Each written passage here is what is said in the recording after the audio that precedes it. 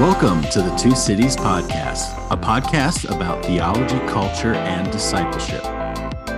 And this is episode 197. In this episode, we're talking about a Jewish Paul with Dr. Matthew Thiessen.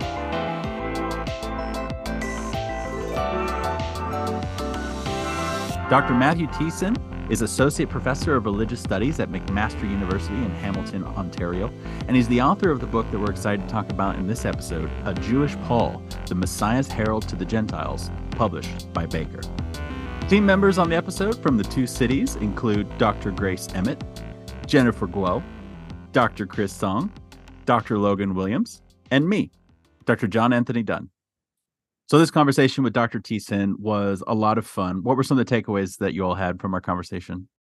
I really enjoyed our talk. And one of the things that really stands out for me is this point about the silos and echo chambers of Pauline scholarship, Lutheran camps or, just classic evangelical readings of Paul versus a new perspective versus apocalyptic readings and Paul within Judaism readings. And one of the things that I think is refreshing about Matt's book is he's, as we say, an anomalous Paulinist. He's an eccentric Pauline scholar. And I think he would fall within that Paul within Judaism camp, but he's going in directions that they wouldn't necessarily embrace as a group. And I think that models a way forward for Pauline scholars to come to the material with an open mind, let Paul be weird, all of that. I think that that this is making some good inroads to that kind of discussion. I really like the way that Matt emphasizes that, Judaism doesn't believe things, but Jews believe things. And he emphasizes that he has insisted with his publisher that the title of his book was A Jewish Paul, not The Jewish Paul. Because a Jewish Paul, he's one among many Jews who believe similar, overlapping, and yet distinct things. And I really like the way he therefore avoids the kind of trope of what's Paul's problem with Judaism, or what's Paul's, relationship to Judaism, or Paul and Judaism, blah, blah, blah. It's just, positioning Paul among many other diverse Jews. So I think I found that discussion really helpful. It avoids the problem of essentialism, saying Judaism has to be X or Y in some totalizing way. And it avoids these kind of really myopic comparisons where Paul is put against, masses of other Jewish texts, which, therefore just completely smooths over the differences even amongst those comparanda in very problematic and misleading ways often. So yeah, I appreciated that about our discussion. So one of my favorite lines that came from Dr. Thiessen in this episode is actually related to what you just said, Logan. And it was when he said, it was through not studying Paul that my mind on Paul changed. And I think he was talking about reading Jubilees, but I think that's such a good illustration of everything that you just said, Logan, and that it's so important to be familiar with just the variety of ancient Jewish literature, so that, like you said, we don't essentialize Judaism, and that we realize that Judaism was so not homogenous. And so Paul was not, weirder than any other Jew. But yeah, I just love this conversation so much. And it's always so much fun to talk to Dr. Thiessen, but I'm also really excited about this book for the masses, because I think Dr. Thiessen is so gifted at making really complicated scholarship really, really accessible. And in the same way that Jesus and the Forces of Death was so important for bringing to a lower shelf some of the really important insights about purity laws and whatnot, I think that hopefully this book will also have a similar impact for people who might hold to like that so-called Lutheran understanding of Paul and Judaism. I'm really excited about Dr. Thiessen's book. I think the sort of potential for the readership of this is really exciting. There's lots of people that I want to buy a copy for. And I think I particularly enjoyed the chat that we had around Making Paul Weird, which is one of his chapter titles. And I think that's something I'm interested in my own work, and just thinking about how do we sort of make Paul less familiar to us. So particularly appreciated that part of our conversation. If you haven't already, please subscribe wherever you get your podcasts and leave us a review. You can also follow us on X, Facebook, Instagram, or visit us at our website at thetwocities.com. And with that, here's our conversation with Dr. Matthew Thiessen.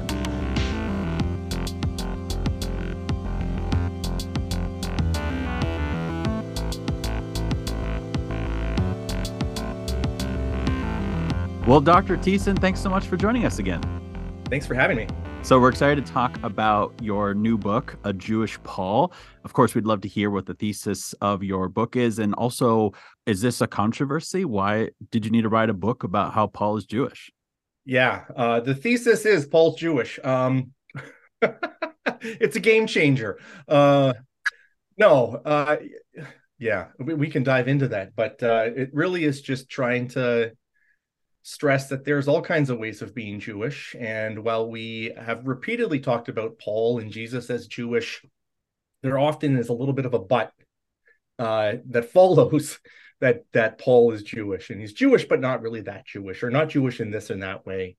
And so that's sort of what the book is trying to do, and especially introduce it to a really broad readership outside of the narrow confines of academia.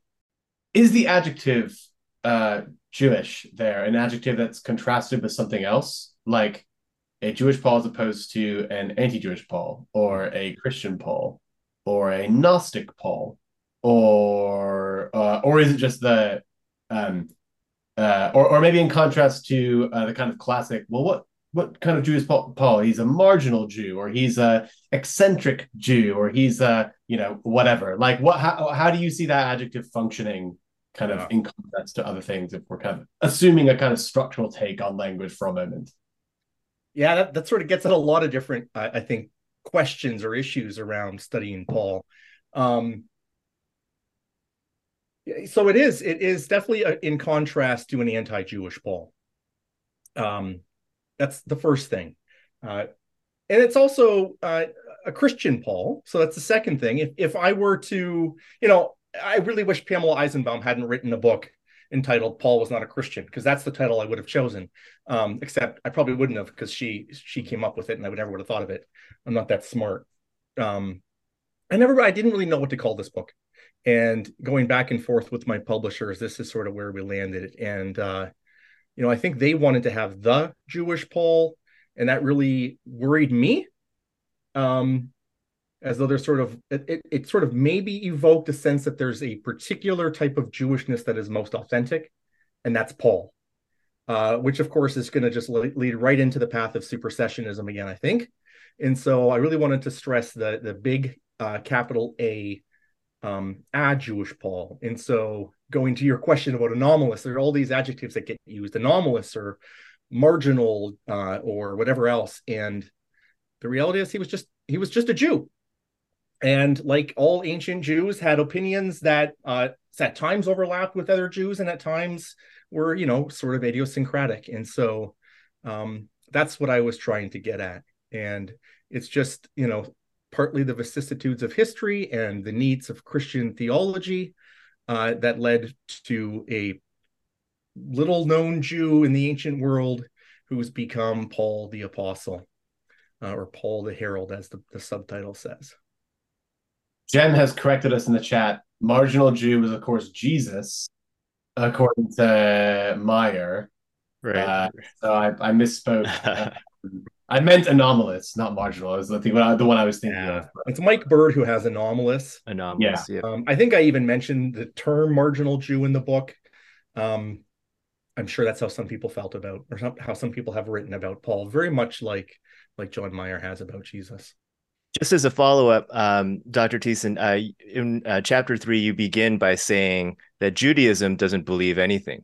It's Jews that believe, and so maybe as a follow-up, you can sort of elaborate on some of that, and just talk about the distinctions between in this type of debate or this type of discussion.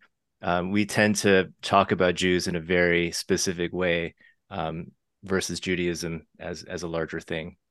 Yeah, you named the title of that chapter, and it makes me sort of get a little antsy, to be honest, because it could mean something really bad, and I hope that's not how people take it. But the reality is, Judaism is an abstraction, as Paula Fredrickson so wonderfully puts it, just like, so not just Judaism, just like Christianity or Islam or anything else. And ultimately what it comes down to is, there's no such thing as this is the official, formal, everything's correct about this Judaism or Christianity. Jews, like Christians, like Muslims, like Buddhists, like atheists, like Canadians, believe different things and do different things. And so it's really trying to stress there's not something monolithic that we should read Paul against or with, for that matter. And so, I found myself within a school of readers of Paul referred to as the Paul within Judaism school. And even that's sort of a problematic category because it assumes we know what Judaism is and that it's monolithic enough that we can sort of place Paul there very confidently. And, Paul within Jews sounds really silly. So I get why we've done it. But the whole point is to really stress there's no sort of Pope of Judaism. And even as we know now, popes really aren't as authoritative as we've maybe thought they were. There's lots of diversity within even more hierarchical religious traditions. So who's the person to say, well, this is Paul not being Jewish, and there he is being authentically Jewish? And I think what's most odious, it's not so much that, it's especially when Christians do it and make claims, Christian scholars that ever make claims about, well, this is authentically Jewish and that's not authentically Jewish. Who are Christians to make those sorts of statements about a religious tradition that is not their own? I get that Christians do it prescriptively within their own tradition, and maybe all religious adherents do. But to do it about someone else's religious tradition seems problematic, especially given the long history between Christians and Jews. Well, I really enjoyed the book, and I really appreciated that it was readable. So it wasn't, 4 volumes dense about breaking down Paul. But it wasn't, it was also still very sophisticated, and it didn't dumb anything down. And so one of the questions that I wanted to ask you was just your sort of intended audience. Like, who is the person that you hope reads the book and interacts with the book? It might be a wide type of audience, but did you have some kind of interlocutors in mind as you were going through it? Yeah. The book writer's dream is it's for everybody, and everybody's going to read it. And of course, that's not the case.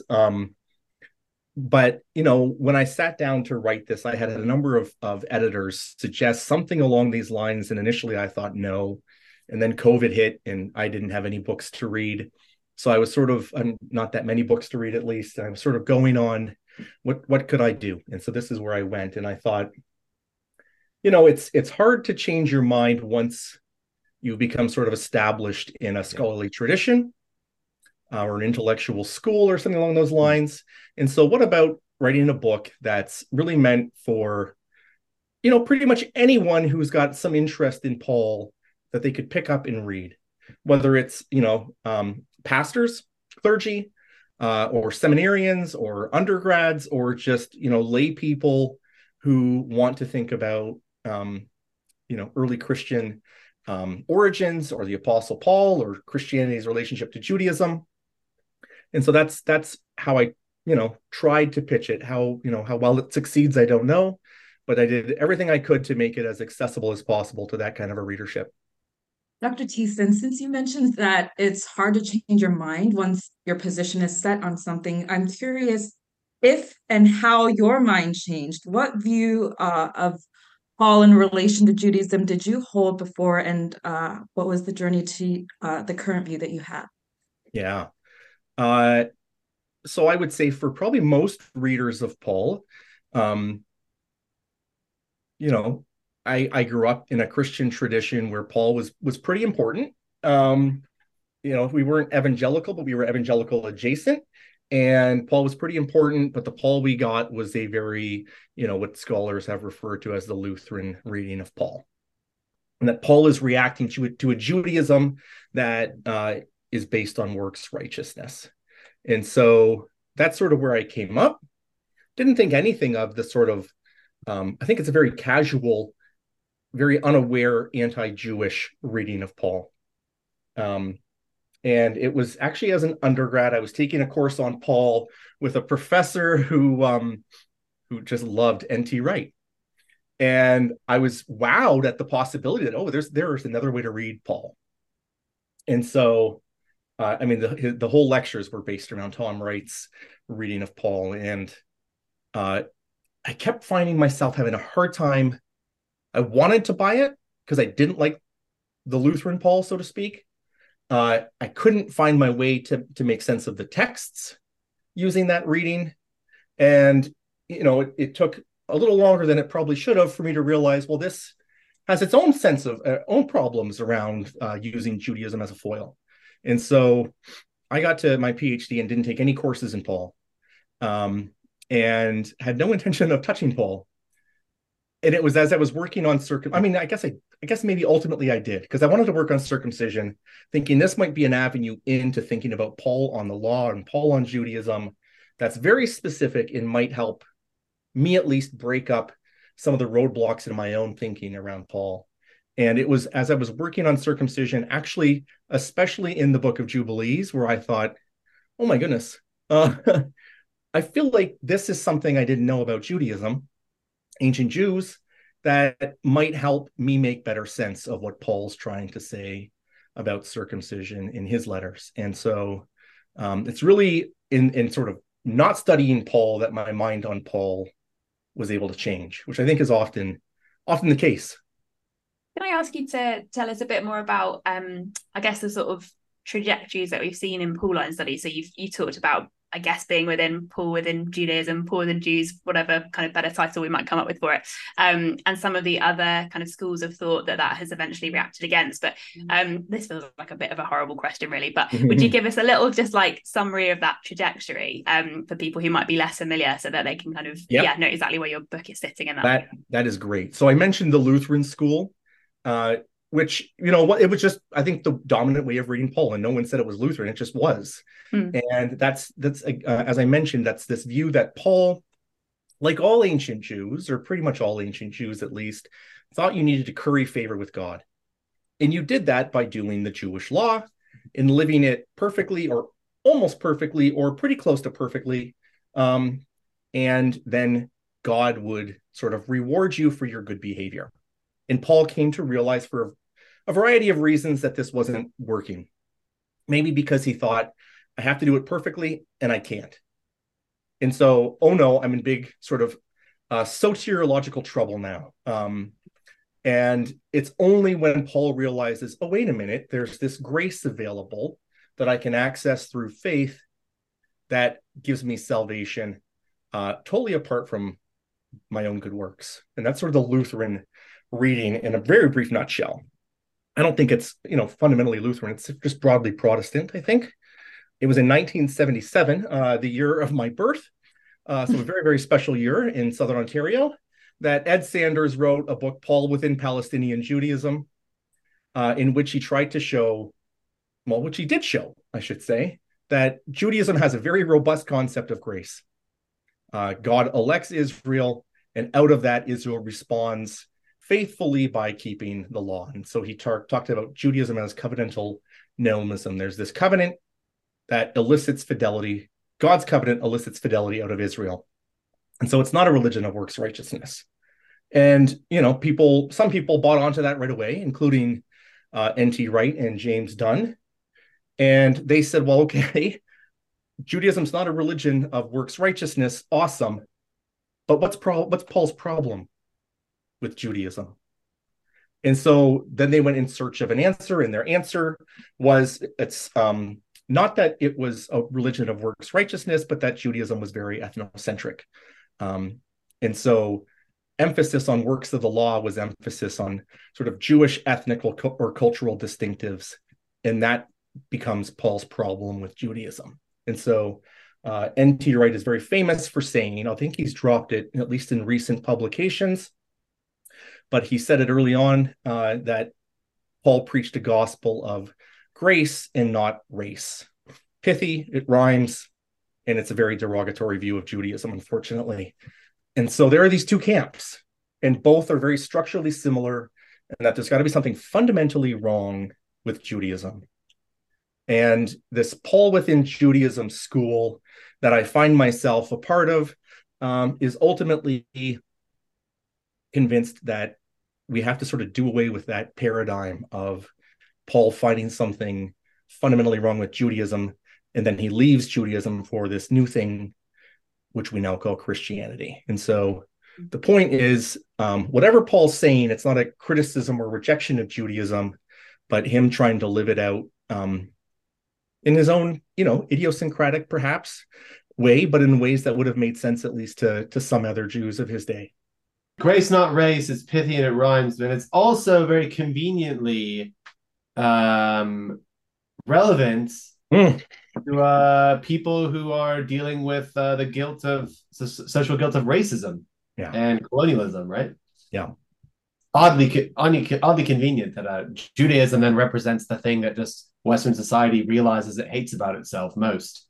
Yeah, I think that's right. I mean, that's the sort of the unforgivable sin of our era. One of the unforgivable sins of our eras, right? And rightly, it's evil. Racism is evil. No one's going to deny it. But then it becomes, I think it becomes its own sort of apologetic movement, or move. You're not talking about truth claims. You're just portraying one religious tradition very negatively, to make your own religious tradition look better. And I think there's an apologetic move there, intentionally or otherwise. Everyone was racist until Paul. Yeah, that's right. Maybe Jesus. Maybe. No, that's right. Yeah, Jesus was the original Paul. Matt, because you laid out these different camps. This is something that I think about a lot. Do you see these as sort of enclaves that just never the twain shall meet? Or are there platforms that in your mind that you hope, somebody from a Lutheran perspective can sort of, is there a tent in somewhere here that people can at least try and find agreement or common ground on? Or is this just, what either one's right and everybody else is wrong kind of thing? So I think there are aspects in their other camps too. It's not as right. Clean and simple as I just narrated. But I think there are aspects in every little system where there are nuggets that are right, and mine would be, I hope, the same nuggets. I'm sure it's not all right and far from it, but we're trying to create a coherent account of Paul's thinking from snippets of his mind, so to speak, and that's always a sort of dangerous task. But I think it's not a bad task to be trying to work at. Yeah. I think the Lutheran reading of Paul's emphasis on grace and gift is vitally important. I just don't think you need to turn Judaism into a foil for that. Jews also believe it. So this is, John Barclay's recent book, Paul and the Gift. I guess it's not that recent now. It's almost 10 years old. I think he's right in so many ways that are really helpful. And he does a really nice job of, what does he call them? The perfections of grace, that I think is actually a really helpful paradigm to use when thinking about ancient texts and talking about grace, and whether in a historical context or a theological context. Jews all believed in grace. They all believed in it in various different ways. There was no concept of grace in Judaism. Again, it's just a bunch of different Jews triangulating their sort of perfections differently. And that was Paul as well. I think for Paul, though, it's not like, and again, I think the problem is when we make these into really abstract ideas. Like, these are a bunch of theologians sitting around over cognac and pipes, figuring out the answers to these, abstract questions about grace. For Paul, it's not about some abstraction. It's about, is Jesus the Messiah? And is this where God's grace is most potently available, and especially for his audience of non-Jews? So that's not an abstraction. That's a very, flesh and blood question about who this person is. And I think that's really central to Paul's thought. I wondered if you tell us if there are kind of particular maybe myths about Paul that you're hoping to dispel with this book. So you've talked a bit about, I guess, countering this idea that there's no concept of, to have a real stereotype, but there's no kind of concept of grace in Judaism. And that's one of the kind of problems of previous readings of Paul. And whether there are other particular things that you hope readers will take away and sort of be challenged by as a result of reading your book. That is such a good question. Okay, so let's think here. I think the centrality of Israel in Jews is fundamental in Paul's mind and in his sort of conceptual world. That is never, like, Paul is never thinking Jews are in Israel are out or they're no longer important or anything like that. And I don't think he's redefining them, contrary to a lot of Pauline scholarship, so that they now include, well, now it's Christians. Jews are just Christians, or Israel's just the church. I think so. This goes to that new perspective angle about ethnocentricity. Whatever ethnocentricity exists in early Judaism, and I think it probably existed everywhere in the ancient world, basically, Paul also is ethnocentric. He doesn't ever think Israel's not important. He's really upset about the fact that many of his fellow Jews don't believe that Jesus is the Messiah. He seems, at least in his writings, he doesn't seem nearly as fussed that non-Jews don't believe. Because that's sort of the cultural expectation. That, of course, the Jews are going to recognize their Messiah. Gentiles, well, they're Gentiles. They're so, darkened in their minds, they're not going to get it. And for Paul, it's a remarkable reversal of expectations, but that's because he expects more from Israel and expects more for Israel than he does for Gentiles. So I think that's really important. And then I think, reading Paul as anti-law is a really easy thing to do. And for those of us who've been raised in reading Paul, we get trained in those readings, and then it becomes inevitable. The ruts in the road become too deep. It's really hard to break out of them. And so I think when we read Paul's letters, we have to remember that these are occasional. They're specifically addressed to non-Jews. And whatever he has to say, it's not about the Jewish law, again, as an abstraction, but the Jewish law as it applies to non-Jews.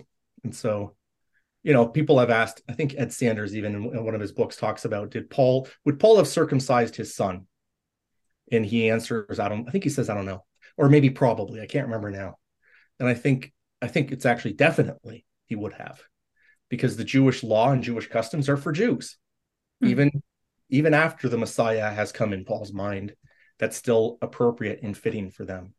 And so it's not anti-law broadly or universally or abstractly, but an anti-application or misapplication of the law to non-Jews.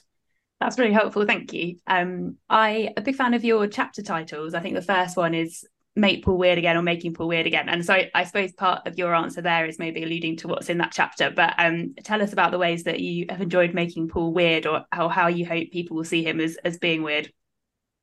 Yeah. So I'm 95% certain I'm indebted to Matt Novenson up in Edinburgh on this.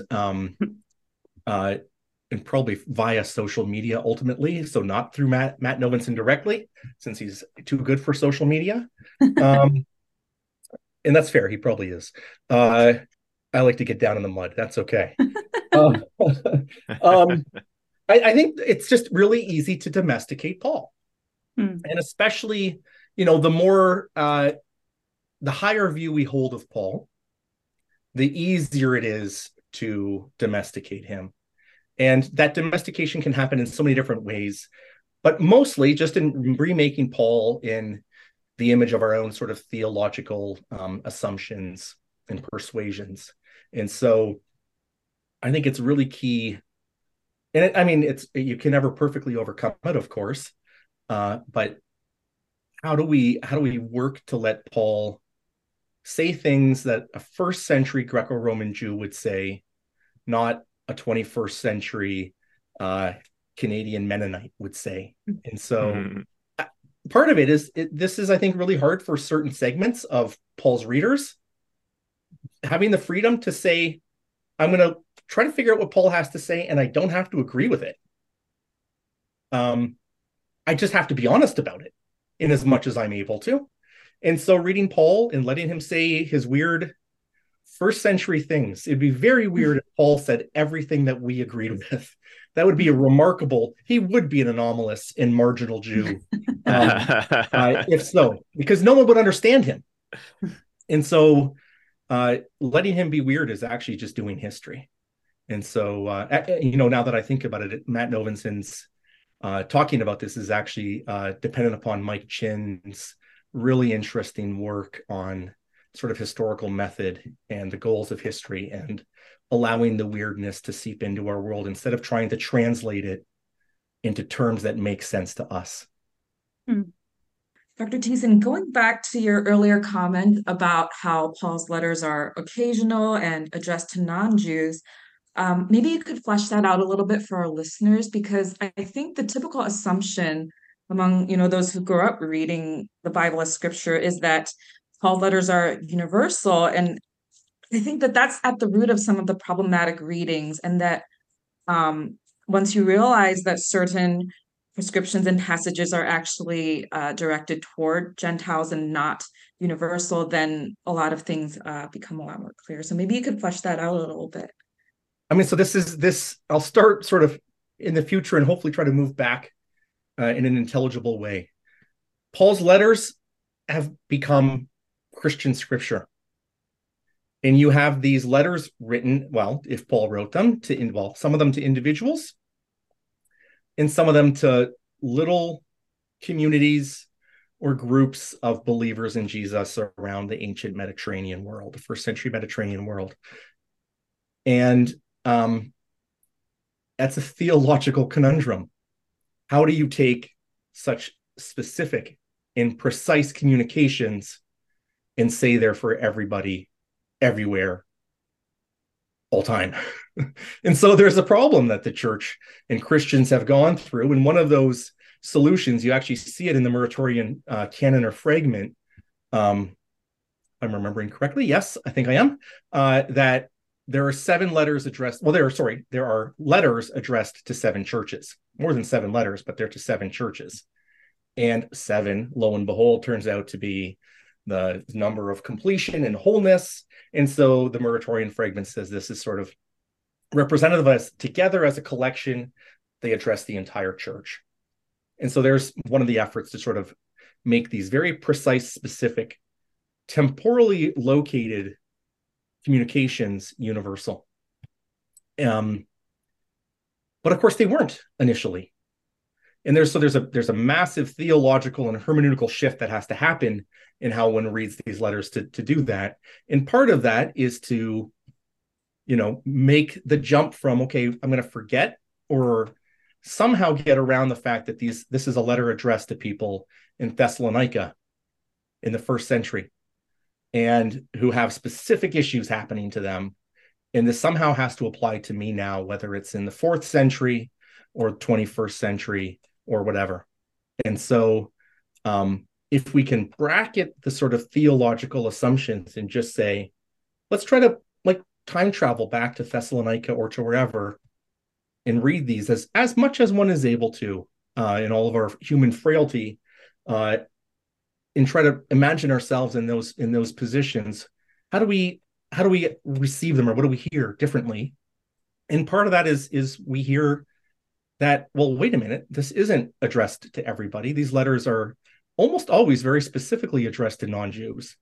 Even Romans, which looks very much like sort of a very full theological tractate, has bookends around it in Romans 1 and Romans 15, which very explicitly say that it's addressed to Gentiles and that Paul's the apostle or the herald to Gentiles. And so it is repeatedly signaling Gentile readers.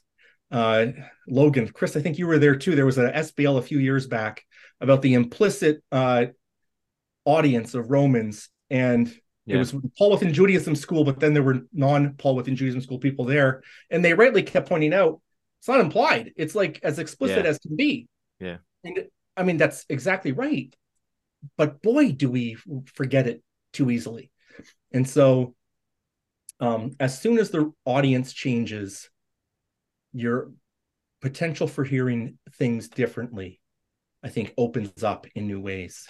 And so, if you say, stop circumcising to a bunch of Jews, that's going to sound like stop circumcising your 8-day-old sons.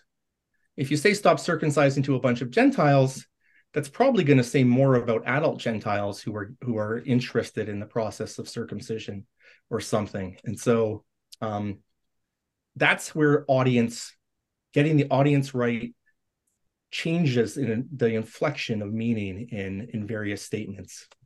And I think that's really fundamental, but really hard to do. I asked you a question in that session and sounded really angry because I wrote it. You did. That's right.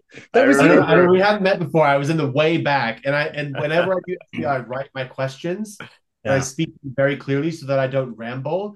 And everyone was like, "You're really upset," and I was like, "No. That's just how I talk when I read stuff." And yeah, sorry if that sounded aggro. It wasn't. I wouldn't meant to be aggro. I literally finished that. I was like, "Oh." Trying to like gotcha or something. It really was like I don't understand. Anyways, I don't remember the aggro. I do remember not liking how that event was set up, and that was on. That's a different question. Yeah. I think there were good things that came out of that session, but I think it could have been much healthier for all. Yeah, I had beer with John Barkley later that night. Oh, good. And it was in Denver. And that was right. It was all fine. We had a really nice conversation, but I didn't like how it sort of unfolded throughout. But that sometimes happens, and it's regrettable. And I think that sort of goes to Chris's question earlier. Like, we suck at staying in our siloed little Paul groups. I actually have right here on my computer. I have a Word document of all the Paul sessions that are happening in 1 month in San Antonio. Right. And it is. Why are they all at the same time? It's all on Sunday. Not be at the same time. We should be able to go to all of them. I am very upset. It creates the problem where everyone has everyone's an echo chamber in their own friggin' sessions because they all happen at the same time. We've got to do better. And I don't know how to get. Again, we get calcified in our readings, and we get calcified in our reading communities, even in academia, and we all suffer because of it. So how to get us past that, I don't know. It's certainly nice and comfortable when I'm in my group with my readers and we all agree and everybody smiles at the end and we go for a drink and think about how everybody else is so wrong about Paul, but it's not fixing anything. Right. Well, let me develop that a little bit, because one of the things that you do that's different is what you've written on Acts and how how we read Acts or how we understand Acts should shape how we understand Paul. Now, there's a specific group of Christian scholarship that would agree with that, but I don't think that they would develop it the way that you are, and so you're a little bit of maybe a bit of a misfit. But I wanted to at least hear you elaborate on what you think Acts is doing for our understanding of Paul. Am I an anomalous Paul scholar or a marginal Paul scholar? Marginal scholar, an eccentric scholar, even. Yes, yeah, or just a scholar. Yeah, that's right.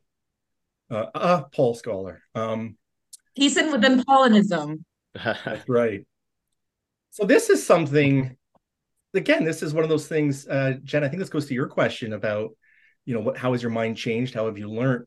Apart from my youth, my early academic training was all about how the Paul of Acts and the Paul of Paul are just like fundamentally incompatible. Mm-hmm. And fine.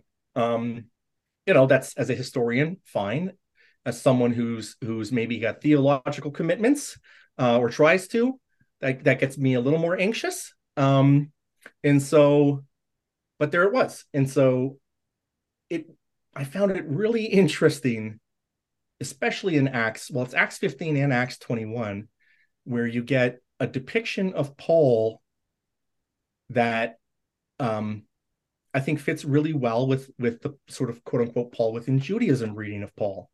And that's very much that Paul's audience is non-Jews. And if you get the audience wrong and you get that, if you think he's talking to Jews, you're totally going to misunderstand Paul. Well, that's exactly what a number of people have been saying for some time. And that's what Luke says ages ago. And so, I mean, it's curious at the least that you have these resonances. Now, the reality is, as far as I know, in the sort of Paul within Judaism world, I'm kind of the only one who thinks, hey, let's talk about Acts within Judaism. Yeah. I think most people take Acts very much as really rejecting Judaism, and Paul depicting Paul as saying the gospel has and God has rejected you, and now I'm going to the non-Jews.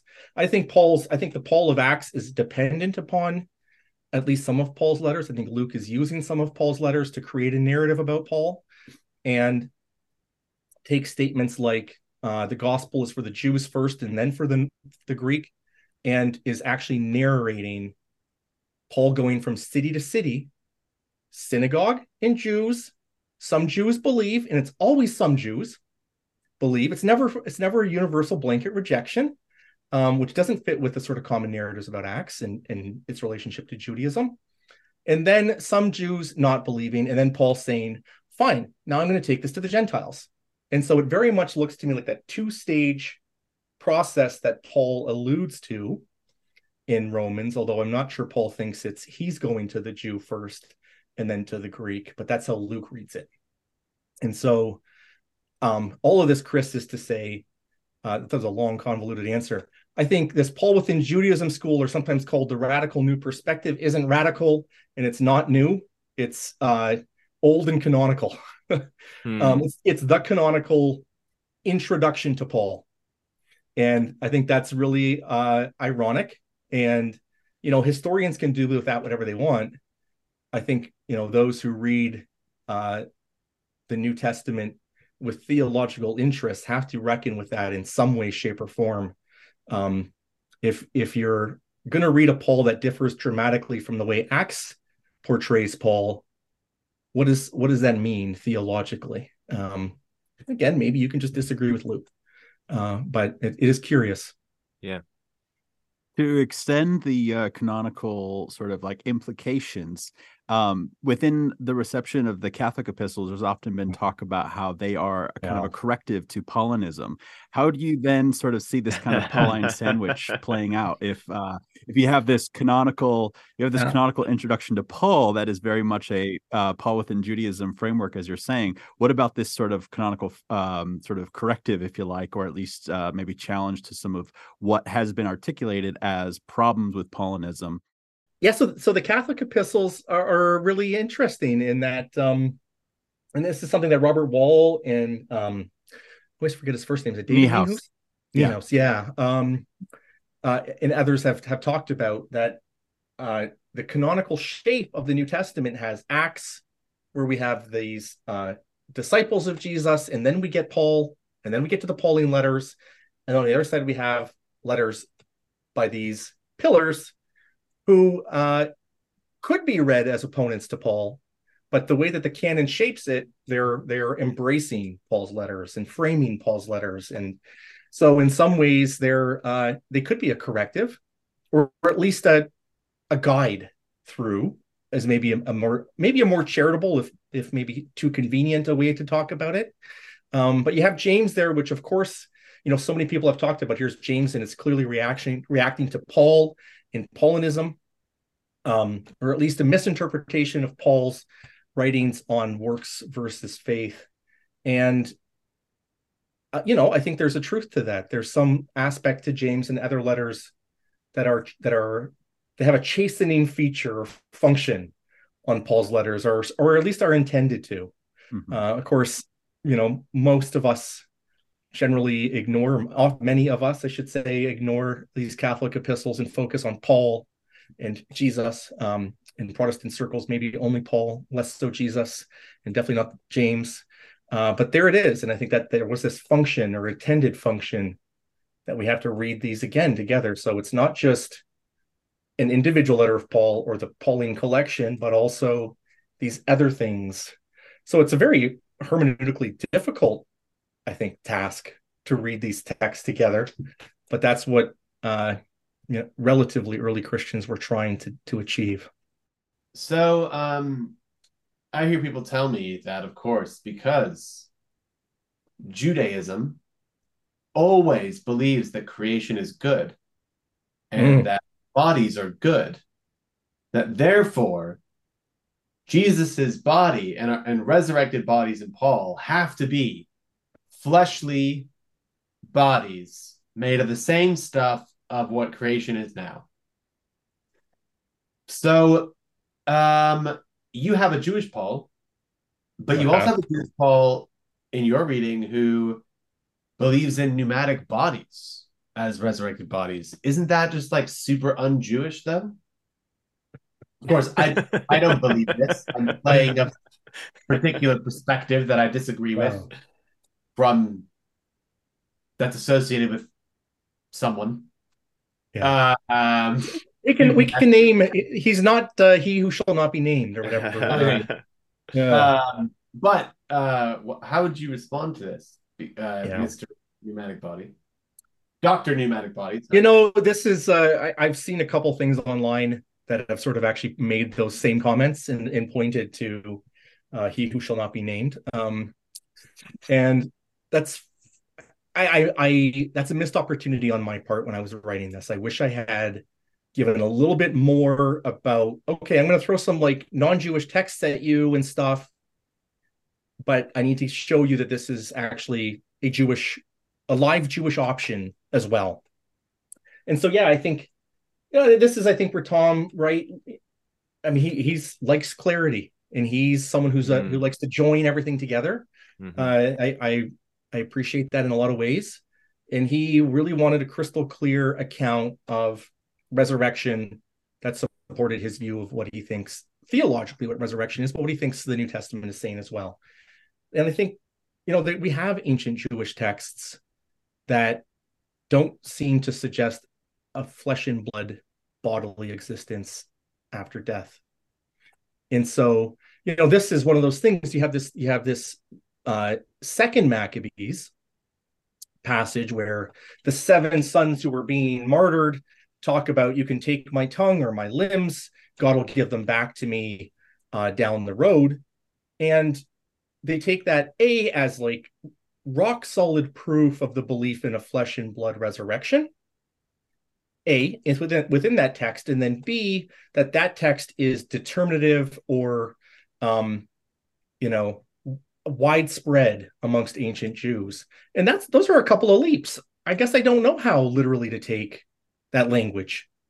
I don't have any stakes in it. Possibly it's very literal, and these guys really believe these limbs are going to be chopped off and God's going to pull them up out of the ground or reconstitute them out of a fire or whatever and give them back at the resurrection. They'll have flesh and blood bodies. That's possible. But it's a huge leap to think this is sort of the paradigmatic Jewish view. So there it is again, that sort of Judaism believes. Well, no, ancient Jews believe, and they believe different things. And so you have people like the author of Second Baruch, and I would argue Jubilees as well, and other texts where you have a view of the afterlife that is not a flesh and blood resurrected body.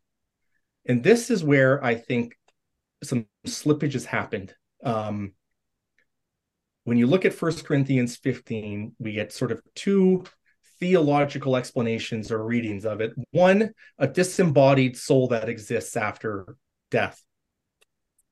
Or 2, a bodily resurrection that is flesh and blood. And there's something really slippery that has happened in that second option. And that's the sort of unquestioned acceptance or assumption that a bodily existence must be flesh and blood body. And so you'll talk, Paul clearly believes in the bodily resurrection. Totally agree. That's what Paul believes. But to jump from that to flesh and blood body is where I think a problem happens. And that's because a lot of ancient people, including many ancient Jews, I think, knew that flesh and blood were constituted from some of the weaker, more malleable or lower elements in the cosmos. You wouldn't want to bring that kind of a body. You wouldn't want to have that kind of body in the afterlife because it would still suffer the weaknesses that are inherent to this substance. And you sure don't want to bring it into like a heavenly realm, because then you become an eschatological fish out of water, and you're in a heavenly environment where you can't breathe. And so you need the right type of body to dwell amongst the stars in the heavenly realms. And that type of body was a body that consisted of a different type of matter, pneuma, or ether, according to other ancient scientists. And so I don't think there's anything anti-Jewish about it, and I don't think there's anything anti-creation about it either, or anti-material.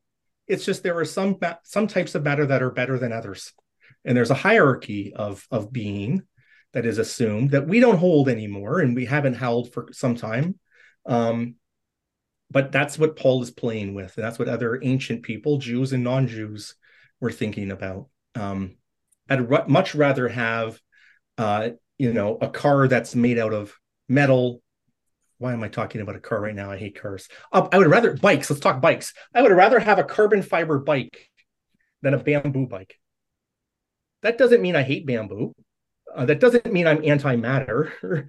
There are better types of matter for different things. And in the eschaton, the best matter is pneuma. And so this is what I think Paul is working at in 1 Corinthians 15. And it's fully Jewish, but it's Greco-Roman Jewish. There's a funny, not funny, but there's an interesting 8th century midrash that I use to teach to get my students to understand this, where God says to Moses, "Hey Moses, why don't you come up here? Come up here." And Moses goes, "No, because I'm Basar and Dam. I'm made of flesh and blood. And don't you know that I'll melt if I go up there, because it's everything's made of fire up in heaven." And God's like, "Oh, sorry, I totally forgot." Yes, Spaced on that one. Yeah, spaced on that one. Okay, here, I'll turn you into a fire angel. Boom. Now you want to come up? And he's like, yeah, I'll come up. And then Moses goes up to heaven. And I'm like, yeah, that's what it means when it says flesh and blood can't inherit the kingdom of God. You will literally be obliterated if you were flesh and blood in heavenly space. You would be toast. My students get weirded out by that. But sorry, just reflecting on what you said. Yeah. That's not Gnostic, though. It's not. Is that Gnostic? Is it Gnostic? I don't know. I don't have any stake in the Gnostic debates. I think, again, we probably aren't fair. I wonder if we're fair to the Gnostics, or if we bring some more modern assumptions around these very questions. It's at some point after Paul that in 3 Corinthians is a fantastic example where the scientific thinking has changed, and now it's got to be a flesh and blood body that's resurrected. But it's because I think the author can't conceive of a pneumatic body existing as a type of material that exists in the heavenly realm. So once we've lost that, then we have to come up with something else, and that's where we get sort of immortal flesh and blood bodies. I like to tell my students, not all resurrection bodies are good. Watch The Walking Dead if you don't believe me. You don't want that kind of body forever. You want a different kind of body. And so that doesn't mean you're anti-material or anti-creation or anti-body. You're just anti-wrong body. Just to tie this back to, I think, the beginning of our interview, this language around eschatological bodies, the resurrection in Paul, it's weird stuff. And I think this is why, again, we translate Paul into terms we understand. We don't understand anything but flesh and blood bodies. We certainly don't understand pneumatic bodies. But this is, again, where I think we need to let Paul be weird and understand him on his own terms. And I think understanding it on his own terms, we end up seeing some of the correspondences between our concerns, theological concerns, and his around eschatological bodies, the resurrection, the afterlife. Well, Dr. Thiessen, I think that's a great place to end it, making Paul weird again. I hope people take a look at your book, A Jewish Paul, published by Baker, and give it a read. So thanks so much for joining us. Appreciate your time. Thanks so much for having me.